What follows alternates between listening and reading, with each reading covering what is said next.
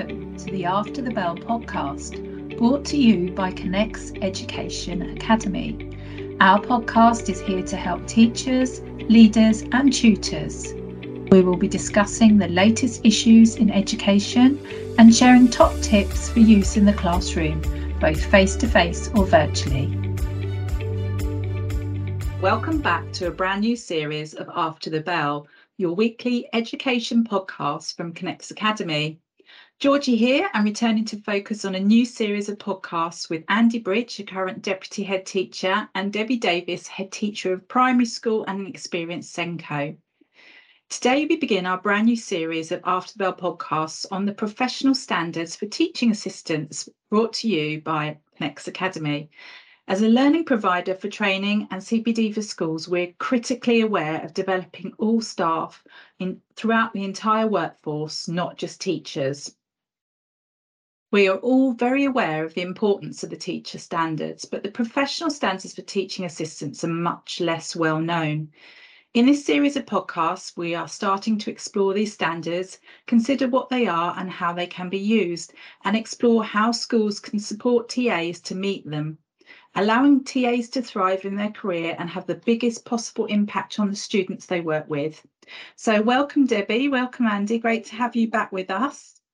Hi, Georgie. Hi there. It's great to see you guys. And let's begin, Andy, with the professional standards for teaching assistants. Could you tell us about these?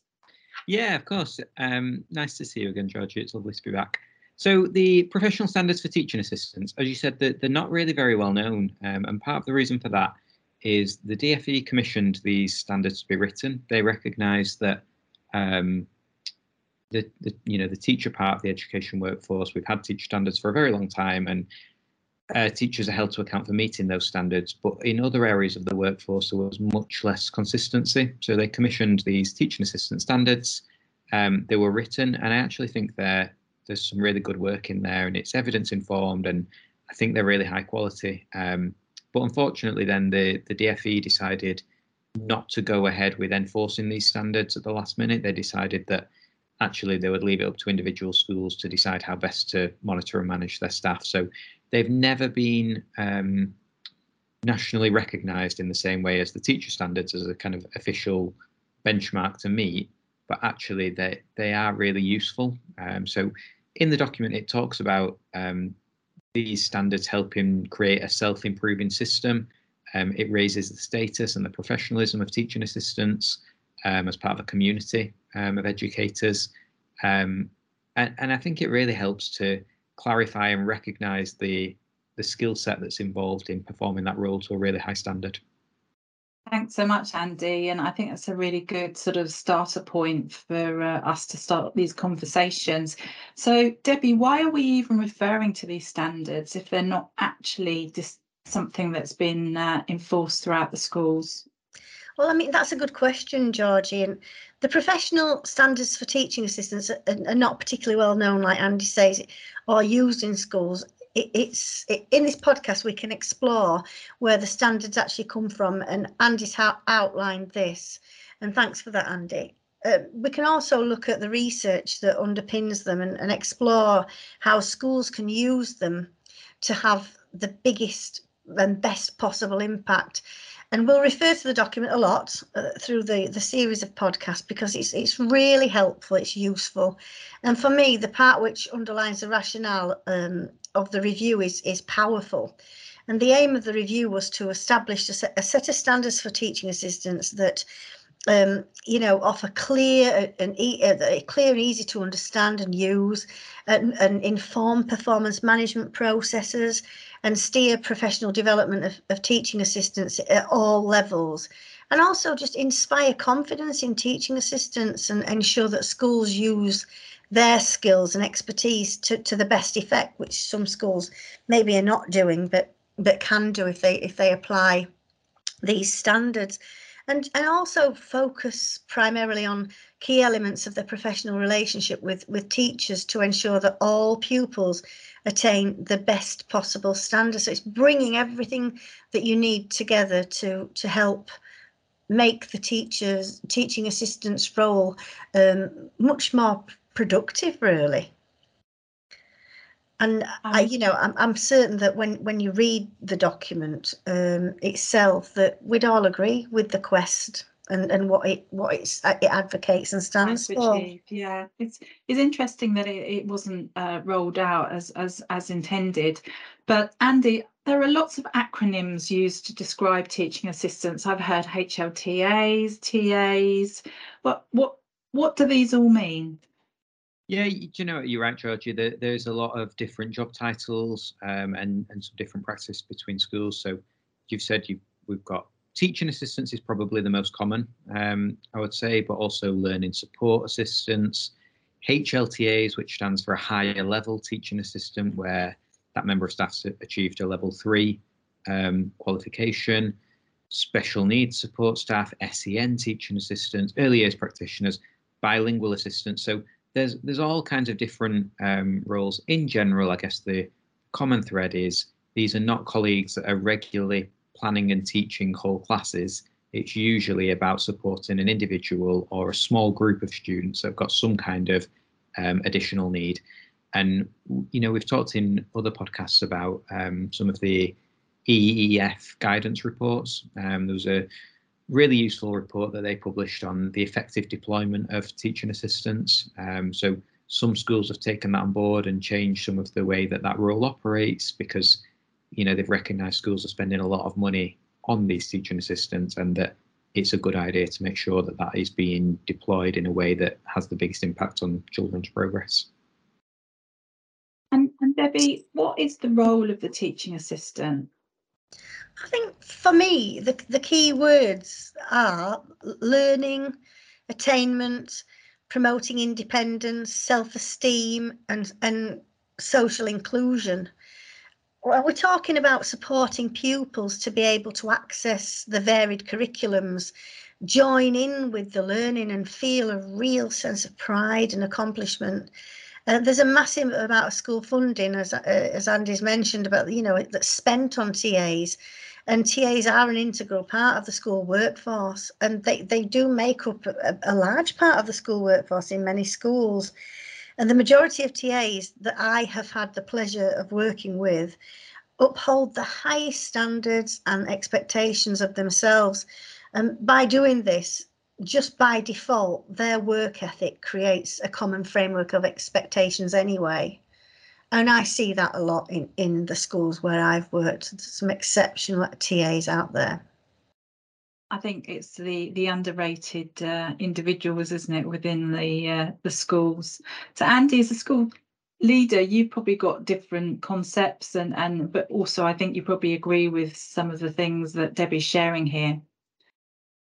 Yeah, absolutely. And I was reflecting about the role of the teaching assistant recently, and we've really struggled to recruit teaching assistants over the past 12 to 18 months. It's a really important role in school. They're providing such valuable support to some really vulnerable children and students, and we're really struggling to get people to fill those roles. And I started to think about why that was, and there's possibly lots of reasons.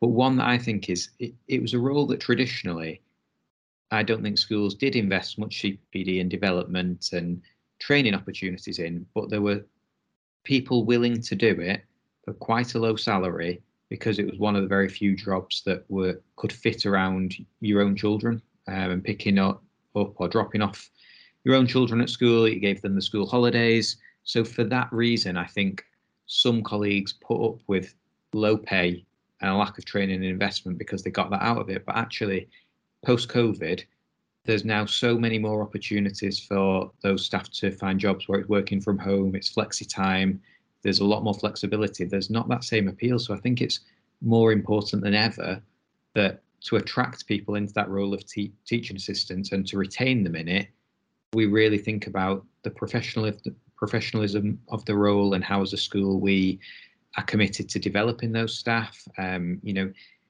Making sure all teaching assistants have got a career development plan, that they have access to regular training and opportunities, and that we're constantly investing in people and upskilling them. As Debbie said, we've done that with teachers forever, and sometimes it's been a slightly forgotten part of the school workforce, which is just really sad when they've got such important work to do. Absolutely. And I think, it's great when you actually see a teaching assistant start and join and then actually love the job so much that they then want to progress and grow into becoming a fully fledged teacher. So it's almost sort of, a workforce succession plan, if nothing else. So Debbie, tell us how the professional standards for teaching assistants are laid out, please.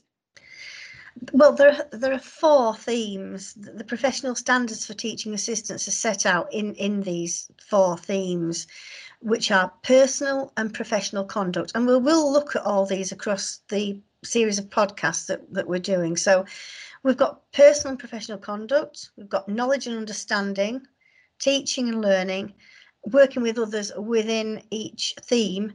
Working with others, and within each theme, there are several standards expected of teaching assistants. These themes been chosen, Andy? I think it's taking a holistic view of the role, the responsibilities of the role, and what a teaching assistant will be doing day to day, and grouping them in a really sensible way. So, of course, we need the personal and professional conduct and awareness of safeguarding and how to interact with children and things. That's integral to the role. Knowledge and understanding of what it means to be an effective teaching assistant.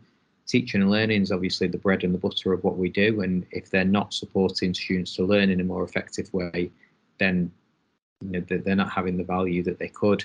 And finally, working with others is just so important, because they usually are being deployed in a classroom with a classroom teacher, and they're also working with a SENCO, and they need to work really effectively with that SENCO, with the classroom teacher that they're with, potentially with speech and language therapists, external support that are also working with the same children in a multi-agency way. So I think they've really just identified what are the key themes. If we get these right, this is going to have the biggest impact on the ability of a teaching assistant to perform their role as well as they can.